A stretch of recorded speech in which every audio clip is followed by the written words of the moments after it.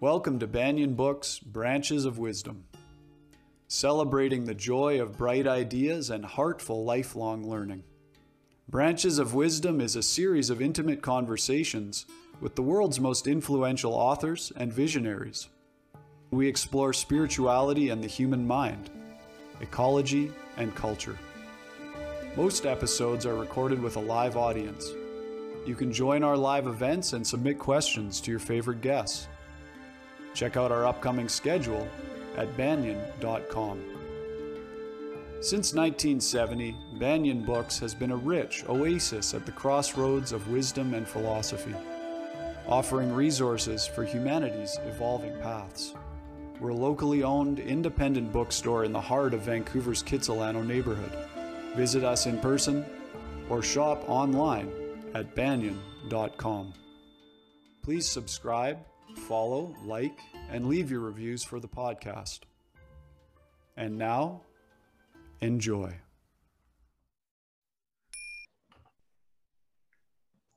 Hello, everybody. Welcome to this special Banyan Books event in partnership with Archaea Awareness Center. My name is Ross McKeechee. I'm the interview host for Banyan Books, and I'm really excited to be joining you tonight for this special event in celebration of the UN's International Day of Yoga and Canada's National Indigenous Peoples Day. Although we have people joining us from all over the world for these special events, the physical location of Banyan Books and Sound is on the traditional and unceded territories of the Coast Salish peoples, including the Musqueam, Squamish, and Tsleil-Waututh nations. Our two guests this evening, one from the Indian yogic culture and one from the Squamish Nation here in British Columbia. Yogacharini Maitreyi is an international master teacher, practical mystic, and the founder of Archaea Awareness Center and Archaea Foundation. For the last 25 years, she has shared the deeper dimensions of yoga, self-management, and Sattvic Tantra worldwide. This includes seeing and shifting within ourselves deep-rooted conditioning that is divisive, exploitative, colonial, or disrespectful. She was born and raised in India, where she was immersed in the yogic life for over 4 decades through her grandfather and gurus. She studied in the Shivananda and then the Ananda ashram for many years. Since 1997 in India, Maitreyi has been given formal titles like Yoga Chemal or Expert, Yoga Shiromani or Gem, and Yoga Acharini or Guide. In 2007, she was one of the youngest to be invited to the advisory board of the World Yoga Council in Europe. Maitreyi trains teachers in an online 2-year, 500-hour self-awareness program, mentoring them in the culture and practice of yoga. She's also my teacher, and I'm really delighted that I get to support her in those programs. To learn more about Yogacharini Maitreyi and Archaea's programs, you can visit our website, which is archaea.net. Thank you, Maitreyi, for joining us. Thank you, Ross, and Banyan Books for having me here. I'm elated to be with Robert Yelton as well, who's very dear to me. Yeah. And our next guest, Robert Yelton, is a Squamish Nation carver and elder statesman. He carved the first and only Squamish Nation totem pole at Brockton Point in Stanley Park, which is on the traditional Squamish territory. He learned to mix paints for his grandmother when he was 8 years old and carve when he was 11 years old. Through the many years of trials and tribulations and feeling like an outsider in his own land, it was his carving that became a tool for his spiritual awakening and ongoing connection. He's also a retired drug and alcohol counselor and one of the founding members of the National Native Alcohol and Drug Abuse Program, or NADAP. He's supported many youth in moving through their trauma by showing them the way of integrity, kindness, and love. Robert is a guest speaker at many organizations and universities, giving talks on Indigenous culture, carving, and spirituality. He also speaks about the commonalities and the differences in culture and tradition between the variety of Indigenous nations throughout Turtle Island. On Robert's totem in Stanley Park, his mother is represented at the base of the pole. Robert included her because she was the last survivor of the Squamish Nation that grew up in Stanley Park, which is on traditional Squamish territory. So big welcome to you, Robert Yelton. Thank you so much for joining us. Thank you so much. And Robert, maybe I can pass over to you to do a welcome for everybody that's here. It's so important that we do the welcome anytime we have any events like this. It's always important that we welcome in the people that are coming into our territories of Musqueam, Tsleil-Waututh, and Squamish Nation. It's so important that we respect. When we created our canoe journey, and when I did an opening in Stanley Park, it was before any of the canoes could come ashore from the other nations, they asked permission to come ashore, and we welcome them. That's the big part of our culture, that when we have our hands up and we thank you that way, and it's to show that respect and that we don't mean no harm. And every welcome that we do that way, same way, big part of our protocol. Beautiful, thank you. And now Maitreyi is going to lead us through just a bit of a centering practice so that we can all connect with ourselves before we get into our conversation. And Maitreyi, I'll pass over to you. Thank you, Ross, and thank you, Robert. We're going to start by connecting to the elementals who are our ancestors. And a simple way of doing that is through mudra. So mudra can be a hasta mudra. Hasta is hand in Sanskrit. It can be a mukha mudra of the face. So a smile is a mukha mudra. And because we smile, there's a certain neurological shift that takes place in the brain. There's also an energetic shift that takes place. So I'm just going to invite you to explore reconnecting to the earth, to the water, to all the elements which are our ancestors. So the first mudra that we're going to do is connect to the water element. So this is the Varuna mudra. Again, you don't have to remember all the names. So with both hands, we're going to do this. Again, you can see Ross is doing this as well. Tips of the little finger and the thumb touching. We'll be connecting to all the elementals. And place the palms faced upwards. And just be aware of how you're sitting. Are you sitting tall? We're over 70% water. And as within, so without. If we look at the artistry of Mother Nature, how she's created us, it's similar to how the earth is. The composition or the percentage.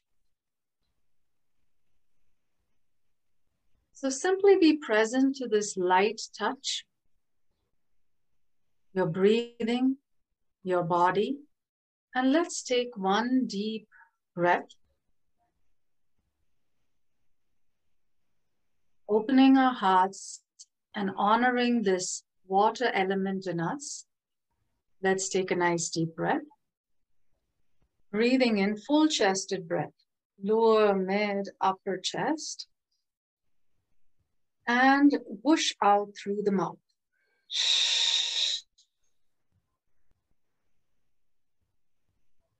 Take a moment to just absorb all this beautiful prana or life force.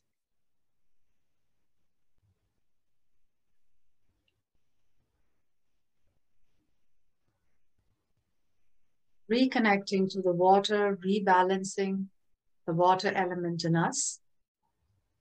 Again, there's a whole science of holding just this mudra for a long period of time, but this is just a little introduction and a reconnection. So I'm going to ask you to open your eyes and now bring your fingers, your thumb, and touch it to the ring finger. So this, by doing this, we are activating and rebalancing the earth element.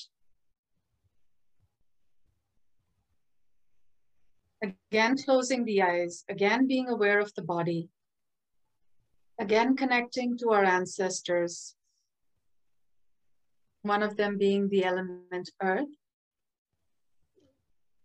And Mother Earth is called Bhumi Devi in Sanskrit. She's the master provider, nurturer, and also the master composter. And by connecting to the Earth's EMF, we can also start resonating with a healing energy and therefore create healing art. It's quite beautiful to see how when we are in resonance, we become a vehicle of that resonance in anything we do, including art. Let's take a deep breath to that. Breathe in. Expanding, expanding, expanding, and whooshing out.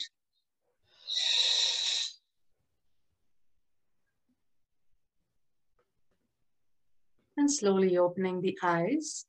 And now let's connect to the next element, which is space. That is the middle finger to the thumb. The other fingers are together, cohesive. Again, palms turned upwards, connecting to Akasha or space. How does it feel to have spaciousness in one's life? When there's stagnation on a physical level, when there's trauma on an emotional level, we feel confined, we feel constricted. And this is a beautiful ancestor to connect to when we want to feel spacious, open, free. And let's take a nice deep breath to that. Breathe in. Expanding, expanding, expanding. And whooshing out anything we don't need or that doesn't serve us. Gently open your eyes. And then now you can again look at the screen if you're in doubt. We're touching the tip of the index finger and the thumb. And this finger represents air. Again, eyes are closed, palm turned upwards.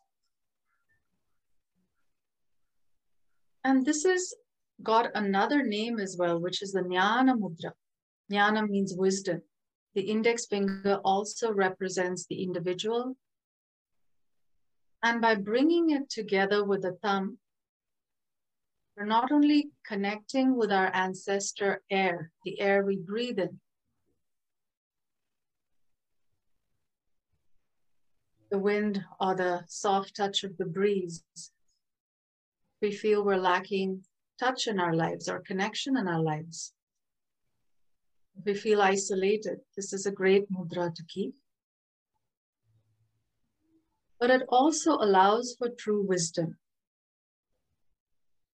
where both the individual and the collective, the fire of consciousness represented by the thumb, can work as a team. Let's take a nice deep breath to that. Breathe in. Expand, expand, expand.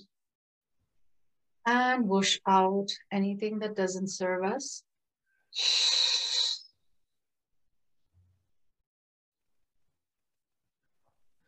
Gently open your eyes.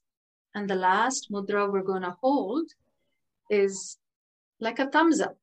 When you want victory, it's quite easy to see in many cultures when you talk about victory or let's win or that's great. So this is activating the fire of consciousness. So we're going to keep it on our thighs.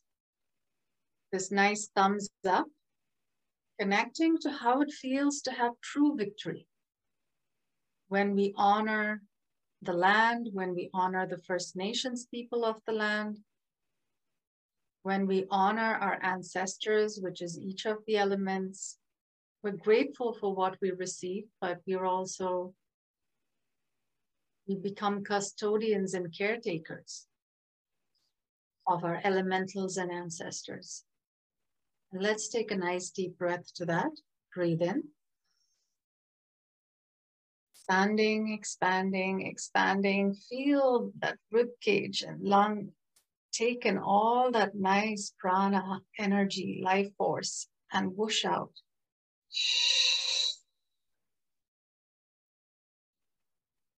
Wonderful. Now gently rub your palms, generating some prana energy. Place them on the eyes, where we soften, where we soothe the eyes. This mudra is called the sparsha, conscious loving touch. And yoga is all about getting back in touch, reconnection, where we turn our sight inwards, cultivating inner sight or insight. Let's gently relax our palms, and I'll hand over to Ross. Thank you, Maitreyi.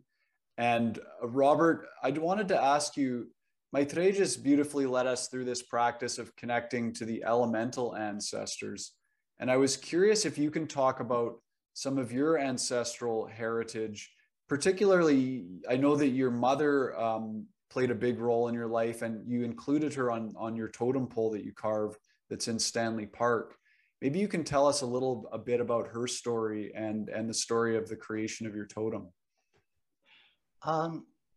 I think really where it began was my grandmother, my mom's mom.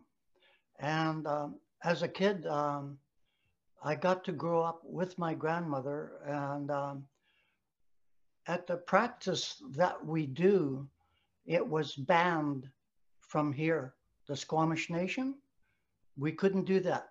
We had, you know, the big house we have, we were not allowed to practice that. I know that my grandmother, once they found out, they were against the practice of our religion, but now it's opened, right? But back in the 50s, it was banned. We were not allowed to practice that. So in order to practice it, I would have to go with my grandmother because she couldn't read or write. So she wouldn't know what bus to take, the numbers or anything like that. And so I would have to show her which one was a woman's washroom and all that, because she couldn't read or write.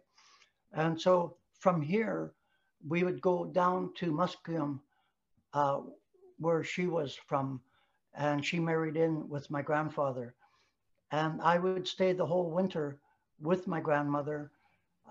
She was what the people outside here, we really don't talk about it. They call it winter dancing, spirit dancing, and it's very closed. I tried to explain it before that even if you're native from back east or American native or whatever, and if you came to our big house, the only way you can get in, you have to be invited. You have to be within Coast Salish. We have 56 nations that come within our nation from here down to Seattle. That's how far we go. And the practice, they've tried to write up on some of the stuff when we invited some of the non-natives in. Some wrote the books, you know, and they tried to explain part of our culture, but they only got to see that one day that they got invited into a big ceremony, right? And so they had a little general idea, but to them, the practice was, they didn't know nothing about it, so it was wrong. And especially against the Roman Catholic religion, which we grew up with, you know, with the reconciliation that came about and all that. So there was a lot of that stuff that came about. In the 50s, the only one that would, that practiced it, that were left was my grandmother, Chief Matthias, Chief August Jat, Chief Kitsilano from Kitsilano, Dominic Charlie, I think Andy Natral. There was only about 5, 6 of them. out of all our nation that still practice this, what they call winter dancing. We have a name for it, but we don't say it. It's not for the public out here. And everything, that's why they called us a secret society. I really don't know if we were a secret society, even we question it. But when they started to take our masks and our gear, traditional gear and that, and banned us from drumming and singing, then our people went underground. And that's how I think, and the rest of us think, that the name of the secret society of the winter dancing came about. So I was very fortunate that I got to grow up with it and learn the old ways from my grandmother. And of course, my mom was right there all the time with her mom. And we lived down Musqueam Reserve, and we would have to spend the whole winter there. This is how long this practice goes on. It's only in the wintertime. So we would stay down the whole winter down Musqueam. And then after the season's done, then we come back. But when it came back here to my Squamish people, that was about 20 years later. And even with my own people, it scared them. It seems kind of weird, but their own spiritual religion scared them. And because they didn't know what it was banned for 80 years or so, you know, and they didn't know what our winter dancing was. I did. So when we initiated, I think I explained some to my friend, and it goes on for days. And like I say, they do call us a secret society.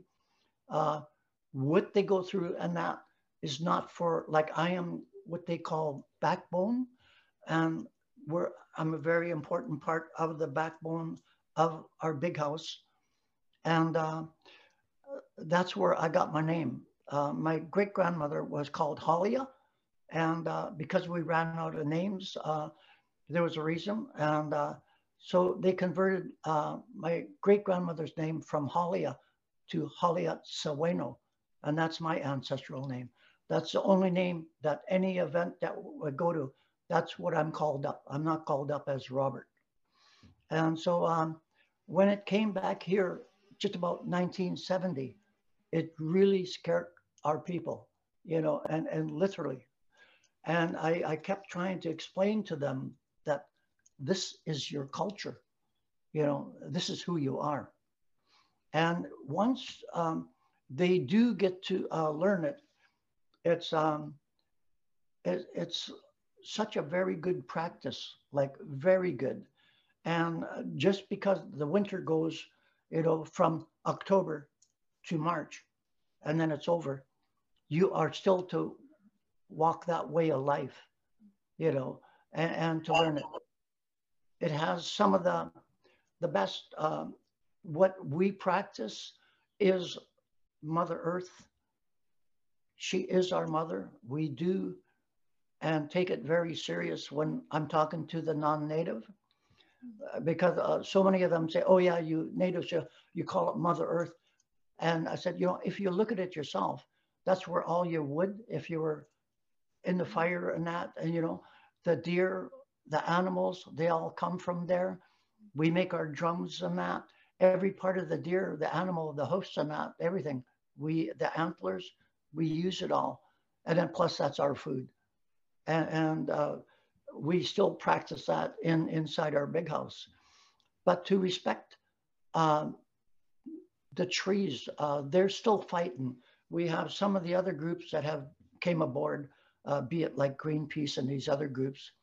I just seen on TV the other day, they were blocking these highways over here, and they're fighting to save the old growth, which is so important. I mentioned over when we were in Stanley Park that we had the Seven Sisters. They were the giant Seven Sisters there in Stanley Park. They're gone now. And the Seven Sisters, the stories that go with them, same as they call the lines, the two mountains up here, the lines, they're called the sisters, really. And we have a story that goes with that. back with our culture. That is very important. Right. Now, Robert, you just filled us in on the principle that Mother Earth really is taken seriously in your culture, and how it's acknowledged that everything comes from Mother Earth. Maitreyi, I just wanted to ask you about the principle in yogic culture of Sanatana Dharma, because I think that's really a foundational understanding for the yogic culture. Maybe you can fill us in on that concept of Sanatana Dharma and how that relates to the yogic culture and art. Thank you, Ross. Before I go into answering, I just wanted to say that every time I listen to Robert, I've known him for over 4+ years, where we actually met at a powwow. It was not in any sort of a formal thing. He just came and spoke to me, and it was wonderful. And I've been listening to stories, and he never runs out of stories. He never runs out of examples. And each time I hear him, oh, I haven't heard this. And, a few years ago, I said, Robert, we need to make a film about you. I'm a trained filmmaker. So I was like, and I keep transcribing, and he's such a wealth of wisdom. And this wealth needs to be preserved, of the elders and of the oral tradition. So thank you again, Robert, for being here. So coming back to Sanatana, thank you. Sanatana Dharma. So that's a great question, Ross. So if you look at the yogic or the Indian or the Hindu ethos, now the word Hindu itself is pretty recent from those settlers of the Sindhu River, and the Persians couldn't pronounce the word S, so it became Indus River, and therefore Hindus, So, but if you look at the original ethos, it was called Sanatana Dharma, and Sanatana means eternal, and Dharma is harmony. I mean, people translate dharma as duty, but it's much more than trite duty. It is something that one exudes and one executes because of their love for fairness and their love for wanting harmony within and without. So this beautiful culture understood that and said, yes, we can all tap into this eternal stream of harmony, this divine matrix. And it gave us a set of principles, it gave us a set of practices through which we can tune into this beautiful Sanatana Dharma. And as Robert was saying, all indigenous cultures, they tapped into Sanatana Dharma. If you see Robert speaking, it's pure Sanatana Dharma to me, to say, oh, we have to respect the land we're on, we have to respect Mother Nature. How can we be disconnected and, think we're living a good life? So these indigenous cultures intrinsically understood that. And the way they raised their young was also, even if the young didn't understand it, they drilled it into the young people's minds. So this Sanatana Dharma, again, matches with one's own Dharma. So each one of us has a Dharma. Maybe you have the Dharma of a father or a mother. I have the Dharma of a teacher. I have the Dharma of a daughter. So whatever roles we're playing also align with the Sanatana Dharma. And then there is this Swadharma, that is one's own commitment to one's evolution. So all of these kind of, like they're subsets of Sanatana Dharma, and they align. So even the art that is represented or that is created in these ancient cultures was to allow you to do your Dharma, or was for you to express yourself in harmonious, uplifting, sattvic ways. Again, what is sattva? Sattva is still alive, alert, harmony, as opposed to rajas or tamas. Now, there are 3 gunas or 3 qualities.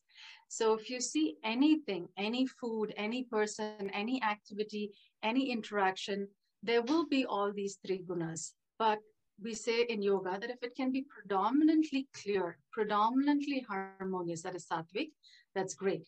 Tamas is dull, dark, dense, ignorant, filled with darkness.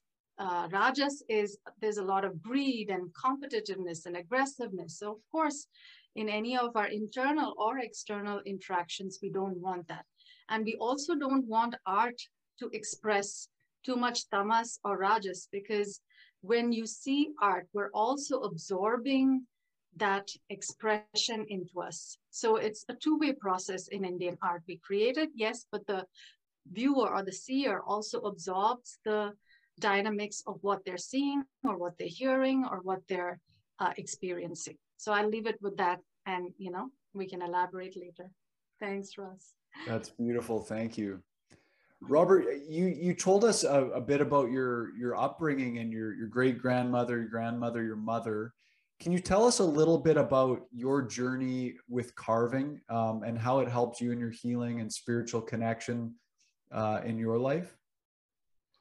It really seems kind of weird because it was in my later part of life where your status jumps up. Once I did the pole like 12 years ago in Stanley Park, it really jumps you way up, your status in that. The majority of all other top carvers, that put their totem pole at Brockton Point, which the real name is called Papiak. And it's so important that we keep our ancestral names with Stanley Park, which is Swahwe. I mentioned that to you before. And we have the names. These are how we identify our territories and our stories that go along with it. And so stuff like that, that's why it was so important that when I found out, and they were mentioning back in '98 about my mom being the last living survivor that grew up at Brockton Point. I always said that if I ever got a log, and it seemed way beyond my capabilities at the time, I would do a carving. I grew up knowing in the 50s that the 8 totem poles that are in Brockton Point, Papiak, that they were not Squamish. They were from every other nation, but not Squamish. And this is our territory. My grandparents' house and that was right down there up until about the early 1935, anywhere around there. And then they moved my people out of there as they took over Stanley Park, as they did with Kitsilano and the other areas. And so, again, I did get given the log. And so at the time, I was helping Jean Barman with her book called The Secrets of Stanley Park. And she found out that she was hoping to talk to my mom, but my mom was sort of on her deathbed at that time. And ends up, Jean was like, "It's you I need to talk to," because she knew I knew all the stories, because I grew up with my grandmother and, of course, my mom. And so, be it with the winter dancing and the carving that I learned from my family, the importance of our culture. And it always was a thorn in my side that we had not one totem pole in Stanley Park, not one.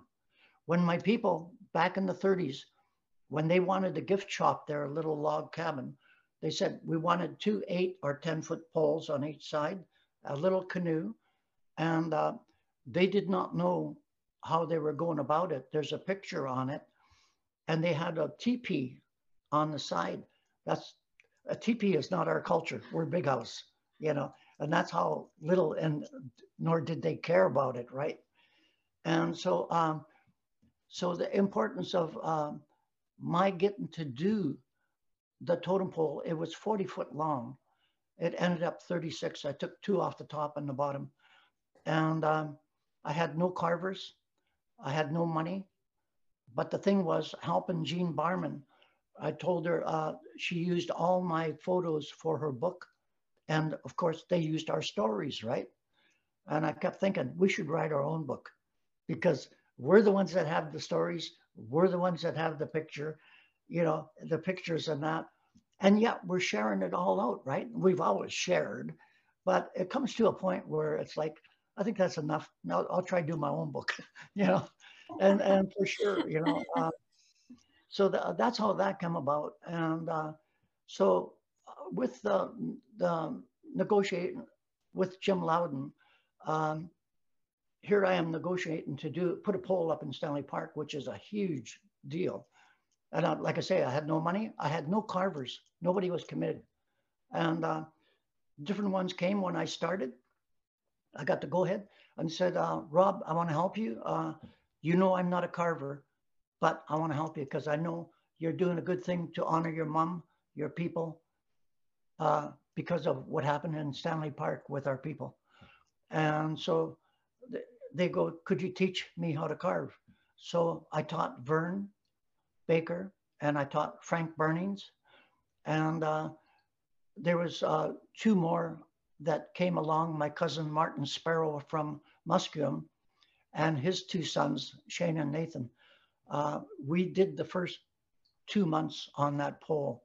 I told them all, I said, you know, I have no money. It's just all volunteer, right? But the community did help. They did bring us sandwiches and pop, water, stuff like that, you know. It did help. And the weird thing was I had two of my buddies, I played pool tournament, and I had two of my buddies that helped me money-wise.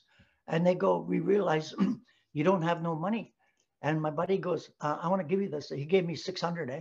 I'm going like, look, I really don't need that. I hate taking money from people, right? And I said, I really don't need that, you know. And but I learned enough from our AA program that do not have false pride. You know, when you need it, and don't let your ego and your false pride stand in the way. You know, that this will benefit the totem pole also. So I took the 600, and my other buddy Vlad I heard what Kim gave you 600. He said, I need to help you too. And he gave me 12 or 1400 American. And I went, oh my God, you guys are unreal, you know. But here's two of my friends just came out and helped me like that. No, Robert, the other totems that are in Stanley Park, they would have gotten funding to do them, but you did this by your own volition, and so you didn't have any support, right? No funding. I never even had carvers. You know, nobody was committed. When I just put it out, they came, like Vern came, Frank came, and Dale, Dion. And then I did contact my cousin Martin from Musqueam, and he brought my nephews over. So that's how it came about that we ended up doing it. I did have some volunteers that did come in, and they did help for half a day or so, you know. But many days I was out there, just two of us. You know, it took 4 months to do. A lot of people think that's quick, but it's like, no, we could have did that in 2 months. If I had money and carvers, I could have done it in 2 months, you know. Yeah. But what an honor to do that, not only to honor my mom, but my people. And I made sure that I got about 14 documentaries on my pole that that I mentioned that our territory and my family growing up there, you know, and it's really important. I go over to Stanley Park when it's regular before COVID, sometimes 4 or 5 days out of the week, just to talk to the people on the buses that all come in, the tourists. And I enjoy talking to them, sharing our history and our story. And these other businesses that they have the tourism, and they come and they want to get hired out to the buses and the tour people, right? And even the guys on the bicycles. And once I find out, they gave a card and they said, we want to hire you because you hear talking, you're the one that knows all the knowledge about your people and that. And I said, we want to hire you, we'll pay you. And I said, thank you, but no thank you. I said, I'm retired and I enjoy doing what I do. You know, it's free. It doesn't matter. Money doesn't matter. And that was an important thing. Even when I was learning to doing the pole, I mentioned to my other carvers here that when they talk about money, that it was bad for me to do this pole and not get paid from Stanley Park or Vancouver. And I looked at my other carvers that were here and I said, you know, it's not about money. I said, our old way, what happened? We would take care of our own people, our own family, which a lot they don't do anymore. I said, if I don't come visit you, I would never see you. And that's my family, eh? You know, I still practice the old way of going to the houses to visit my family, my friends, you know, and to do things and not expect to get paid for it. A lot of my people have their hands out and it's not supposed to be that way, you know. So again, just mentioning that to them because we got to keep our culture. Yeah. Yeah. That actually makes me think, just to jump off of that point, I wanted to ask Maitreyi, you know, you're talking about the old ways, Robert, of your culture. And Maitreyi, you know, I understand that the traditional Indian culture, the old ways, it was really a matriarchal, a goddess culture, an earth-based culture. Can you talk a little bit about that outlook in the old ways of the Indian culture? Yeah, thanks, Ross. But before that, I just wanted to say this last Tuesday, we interviewed Robert. And after we interviewed him, there was a busload of, people from the cruise ships coming in. And man, you should have seen his energy. Like he was like, talking about the history, I mean, they should be paying him. But like he said, he's so open-hearted. He spent hours there. I was waiting for him saying, can I buy you lunch? And then he didn't even want lunch. He went without lunch. He said, oh, I'll get a coffee and a muffin. So I got him a coffee and a muffin. And of course, I still owe you lunch, Robert, on that. But it was just, I had to go for another shoot.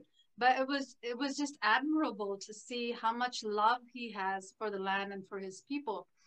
And he shared with me quite a few years ago that it's interesting. Why I can relate to it is, before I go into your question, Ross, is because I come from India, was raised in India, and I understand the different bands or the different nations, because India is very multicultural. It's very diverse, which means there are more than 22 major languages in India. So if I live in Tamil Nadu, I speak Tamil. Like my neighbors, Kerala, they speak Malayalam. They, the other state, they speak Telugu, Kannada. So nobody from, like Kerala will be invited. The arts are similar and yet different. For example, we have Bharatnatyam, we have other classical arts, and they have Kathakali and they have Mohiniyattam, or even their way of carving is slightly different. So as Robert said, you will not invite somebody from Kerala to erect a monument that is very Tamil, or from Tamil Nadu. So for me, it clicked right away. But for a Western mind, that may not click. And it's unfortunate that, they clubbed everything together. They didn't kind of make an attempt to say, hey, this is Squamish land, and we need a Squamish carver. So thank you for bringing that to the forefront, Robert. Yeah, and being the only or the first and only totem in Stanley Park, which is Squamish land. Yeah, I think that needs to be mentioned. Yeah, again and again, so authorities kind of educate themselves on what's important. Yeah. So I'll come to Ross's question now. So looking at the culture of India, yes, there was, I won't say it's matriarchal, it was an equal culture, because if you see the tantric perspective, there's Ardhanarishwar, which is half man, half woman, and half Shiva, half Shakti. Shiva consciousness, and Shakti is power, or this healing and creative force. So both these elements need to dance in us. And that's the entire ethos and practice and elevation. So if you see Kundalini Shakti, we're waiting for the Divine Mother to purify us, to clear us, to elevate us into more expansive ways of being. So yes, we start with ground realities, which is Mother Earth. She's the one who nourishes us. And there are many, many, many stories in the Indian culture where sometimes there were a group of sages who became, it's like spiritual bypassing, where they said, oh, we just need all these scriptures and all these high thoughts, and, we don't need all these material things. So of course, the Divine Mother, in this case, the Mother, Ross, because she's always rooted in the material reality. She's rooted in the human experience. So she comes to remind us that we shouldn't get too airy-fairy, too scriptural or too intellectual like professors, and say, listen, watch out for ground realities. So these group of sages, they were like, oh yeah, we just need the scriptures and this and consciousness. And they were in their, that whole bubble. And then she says, oh, I'll show them, and so one aspect of Shakti is Annapurni. Annapurni is the mother who feeds. Annam is food. Purnata is fullness. So she's full of nourishment. She's full of food. She said, let me withdraw food from the world and let's see how these intellectuals survive, you know? So she just withdrew food from the world. And then, of course, they learned their lesson and they were like, oh, what's happening, Divine Mother? They prayed. They said, yeah, this will teach you not to be too disconnected from the practicalities or your human experience. So if you see in any Indian arts, this human experience is celebrated. If you see the Navarasa, in performance arts, I'm not talking about just the yantras or any you know, kind of artistic expression, but the performance arts, there is a lot of the Navarasa, the human emotions that are brought into the forefront. So it can be a catharsis, it can be identification, but also a transformation through that identification happens. So you identify, you're immersed, you're transformed, and you're elevated. So that's the beauty of the Indian arts. And I'll stop there, Ross. That's wonderful. Thank you so much. And I love hearing the dialogue between you, Maitreyi, and Robert, because I know you two have a beautiful relationship that's been developing over the last few years. And I'm really excited to see this idea come to fruition of Robert's story and the creation of his totem. And Maitreyi, as you said, you were interviewing him in front of his totem in Stanley Park the other day. If I can backpedal to something that Maitreyi touched on and ask you a question, Robert. Maitreyi was pointing out, you know, that you make that distinction. You know, the Western mind tends to lump all the different indigenous cultures together, but there's very distinct cultures even within small regions. And I know that it's important to you. You've been educating a lot of the younger generations on, you know, the distinction between their Squamish Nation culture or even just the Coast Salish regional cultures versus some of the other cultural traditions from Turtle Island that may be getting adopted. Can you speak to that point a little bit? The one thing I was thinking about was mainly, you know, like right now we're very open. We have different the other cultures that we call our relatives, be it if they're East Indian, if they're Maoris, Hawaiians, and that even the Ainu, Japanese, that their culture has very strong similarities. And of course, we honestly don't really know where we came from when we came over that land bridge, you know, 20, 30, 40,000 years ago or whatever. But when we looked at their culture, we found such strong similarities. Even with Japan, with the Ainu, they have the canoe. They're canoe people like us. We are canoe people. We are seagoing. And that's why when we have our regalia, we have little paddles on it, on the jacket, on the back and that.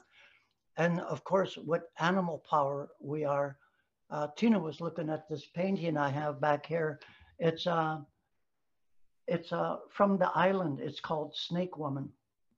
And it's a beautiful, from a story on their island. I don't know if you can see it. Yeah, it's a little bit far away, but we could get the general gist of it. It's a woman sitting and the snakes are around her head. Artist, and apparently when you go into the Vancouver Island over in Nanaimo and that, there's an island that, a small island that's called Snake Island. That's the history on the back of that. I was so fortunate that I got to get that. And sometimes we take on certain animal powers. Some are like a bear. You could be a bear, or you know, you could be a raven if you're a trickster, you know. And so that's your personality, that's your identity. And I've always related with the snake, always. And any of my own personal carvings, I always have a snake on the bottom of it, on my drumstick and everything like that.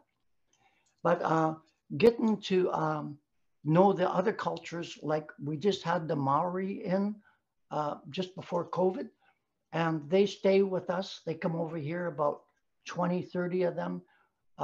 Nancy, I keep in touch with them also. This other one, there's two movies out, one called Once Were Warriors, very strong Maori movie, very heavy in the realistic of the culture and how alcohol and drug impacted their Maori lifestyle also. And of course, the other one, which is from the other end of my other friends down this part of the island, that's all I know, is Whale Rider. And that's where the story of the young girl on the whale rider, and she's out with the whales, eh? Beautiful story with that, but we got our stories too on whales, killer whales. So again, the importance of it. I'm hoping to go visit them, and but again, when you see, we invite them into our big house. I'll be doing that with Maya. Hopefully, maybe the beginning of next year in January or February. But I can bring her in, but we're not open like the powwow that she was going to come to. I was trying to explain to her that the one thing I felt very strong myself was with my culture, because they called us a secret society and that, and it went underground. Well, in the 70s when it came back strong. Now we may have 800, 1,000 dancers within our 4,000 of the membership. That comes October, we will open the big house again. We've had to shut it for 2.5 years, which was very hard for my people. And so we tried to drum them because it's so important that we drum and we sing them. We are so different than just a powwow, big difference. And so when I do my daughter's memorial, we do it normally 4 years or whatever, but it's got to be 4 years. A memorial of your grandparents or whoever you're going to do. I told her I'll be bringing her into my culture, and I guarantee you she'll see something she'd never seen. It would be like you went back 150 years or 200 years. My people still wear the paint. I did show her some of the pictures that we're not allowed to show, but I did show her some of the pictures because a lot of my people became prairie Indians, and I even spoke out against that. The powwow that was down here, that was prairie or American, and I spoke 40 some odd years against that, and speaking against my people because I said, no, you're doing exactly what the non-native did to us, is you're diluting our culture, and we don't need it. And they try to tell me native is native, and I went, no. You have your own identity, even to the colors of the totem pole, very important. Like I say, they adopted the 3 colors from the 60s when we were longshoremen and made so much money we didn't need to carve. And we never got to teach our nephews and our kids in that carvings, right?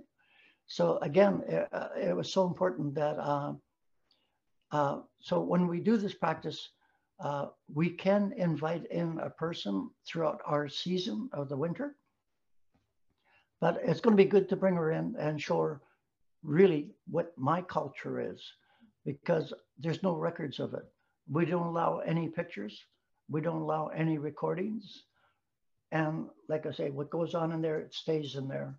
And I played one of the songs for Tina, was our Murdered and Missing Woman.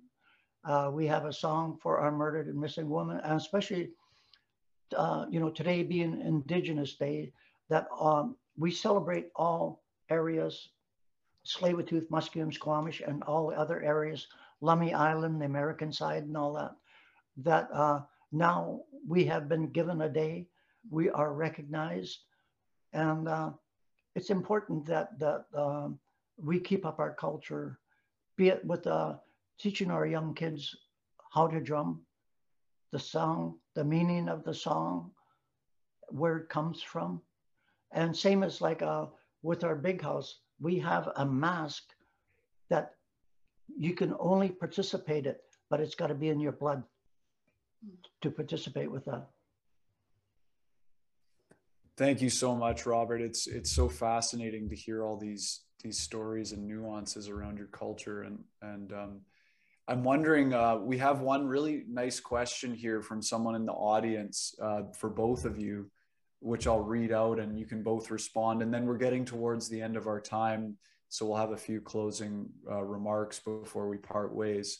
This question is from Sabina. And Sabina says, the world has embraced the yoga movement, perhaps not always in the way it was initially envisioned, but this Indian art is so very helpful to modern people in coping with today's unique challenges. First Nations have faced different challenges in different parts of the world. But for me, the most important question that inspires my yoga practice and my life on this earth is simply, what kind of ancestor do I want to be? I wonder if both speakers could briefly speak to this question. Thank you so much for sharing your amazing stories. I bow to you.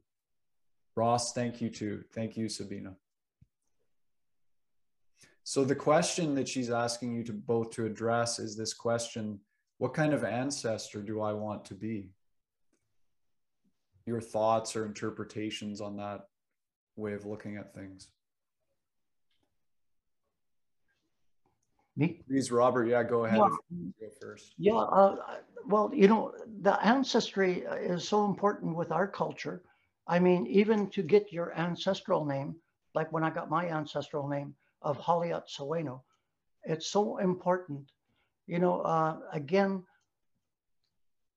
with the ancestry is always to know who you are, and where you came from, and with your regalia you have, which songs you sing, and that, and practice.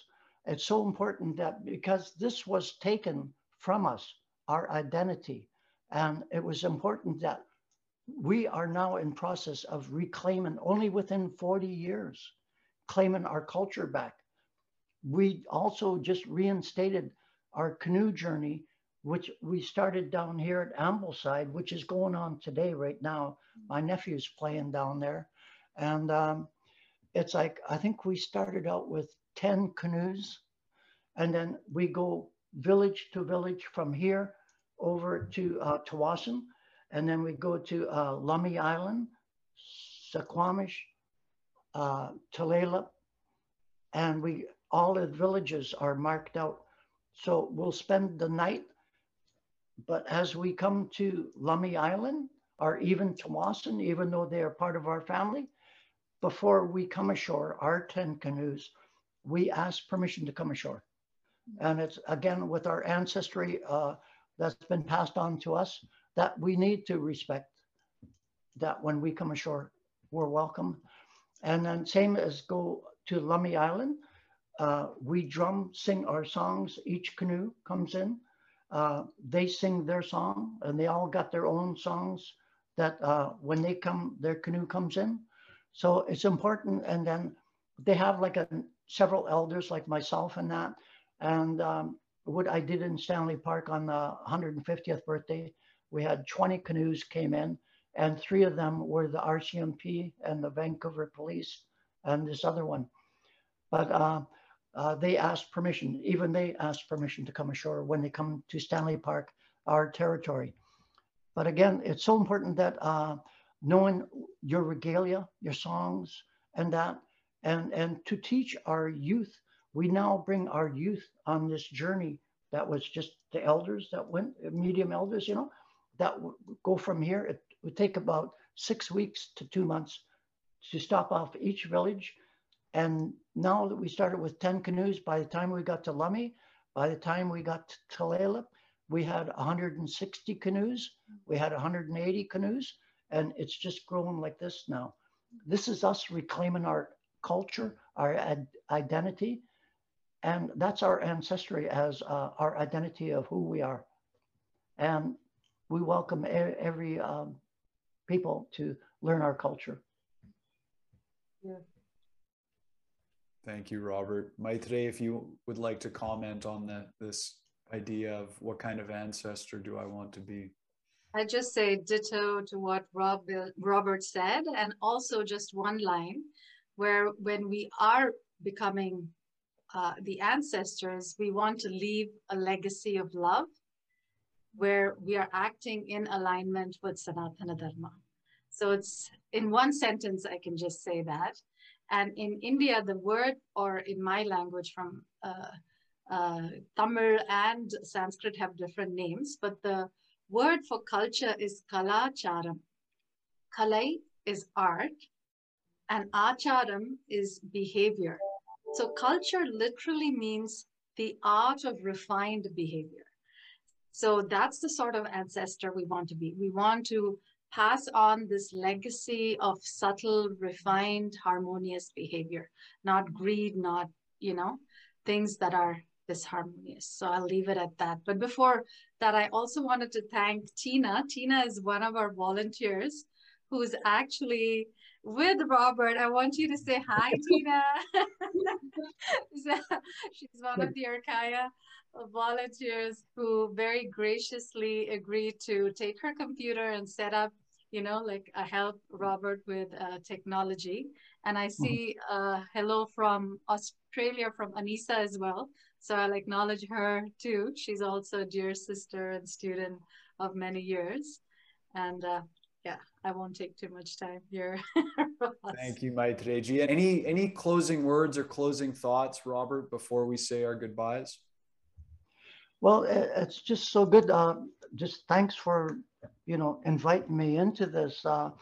I really enjoy sharing my culture, with the world, everybody, there's so much, that's going on with, especially with my culture, it's just not only residential school, we have so many different things, issues that we're dealing with that we're looking at resolving them, we're getting them done. And it's just so good to share them with you guys, and thank you. Thank you so much, Robert. And thanks to our live audience and Maitreji. It's been a wonderful evening and looking forward to connecting again soon. Thank you, everyone. Thank you, Robert. Thank you, Ross. Tina. Thank you.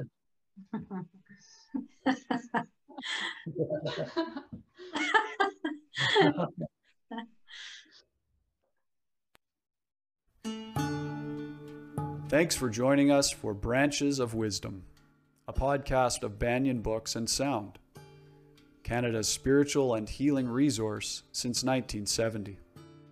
Our podcast producer is Jacob Steele. The show is edited by Abdo Habani. And I'm your host, Ross McKeechee. Watch all our conversations on YouTube by searching for Banyan Books, or listen on your favorite podcast platform. Please subscribe, follow, like, and leave your reviews and comments. We love to hear from you. For all our live events, books, and more, visit us at banyan.com.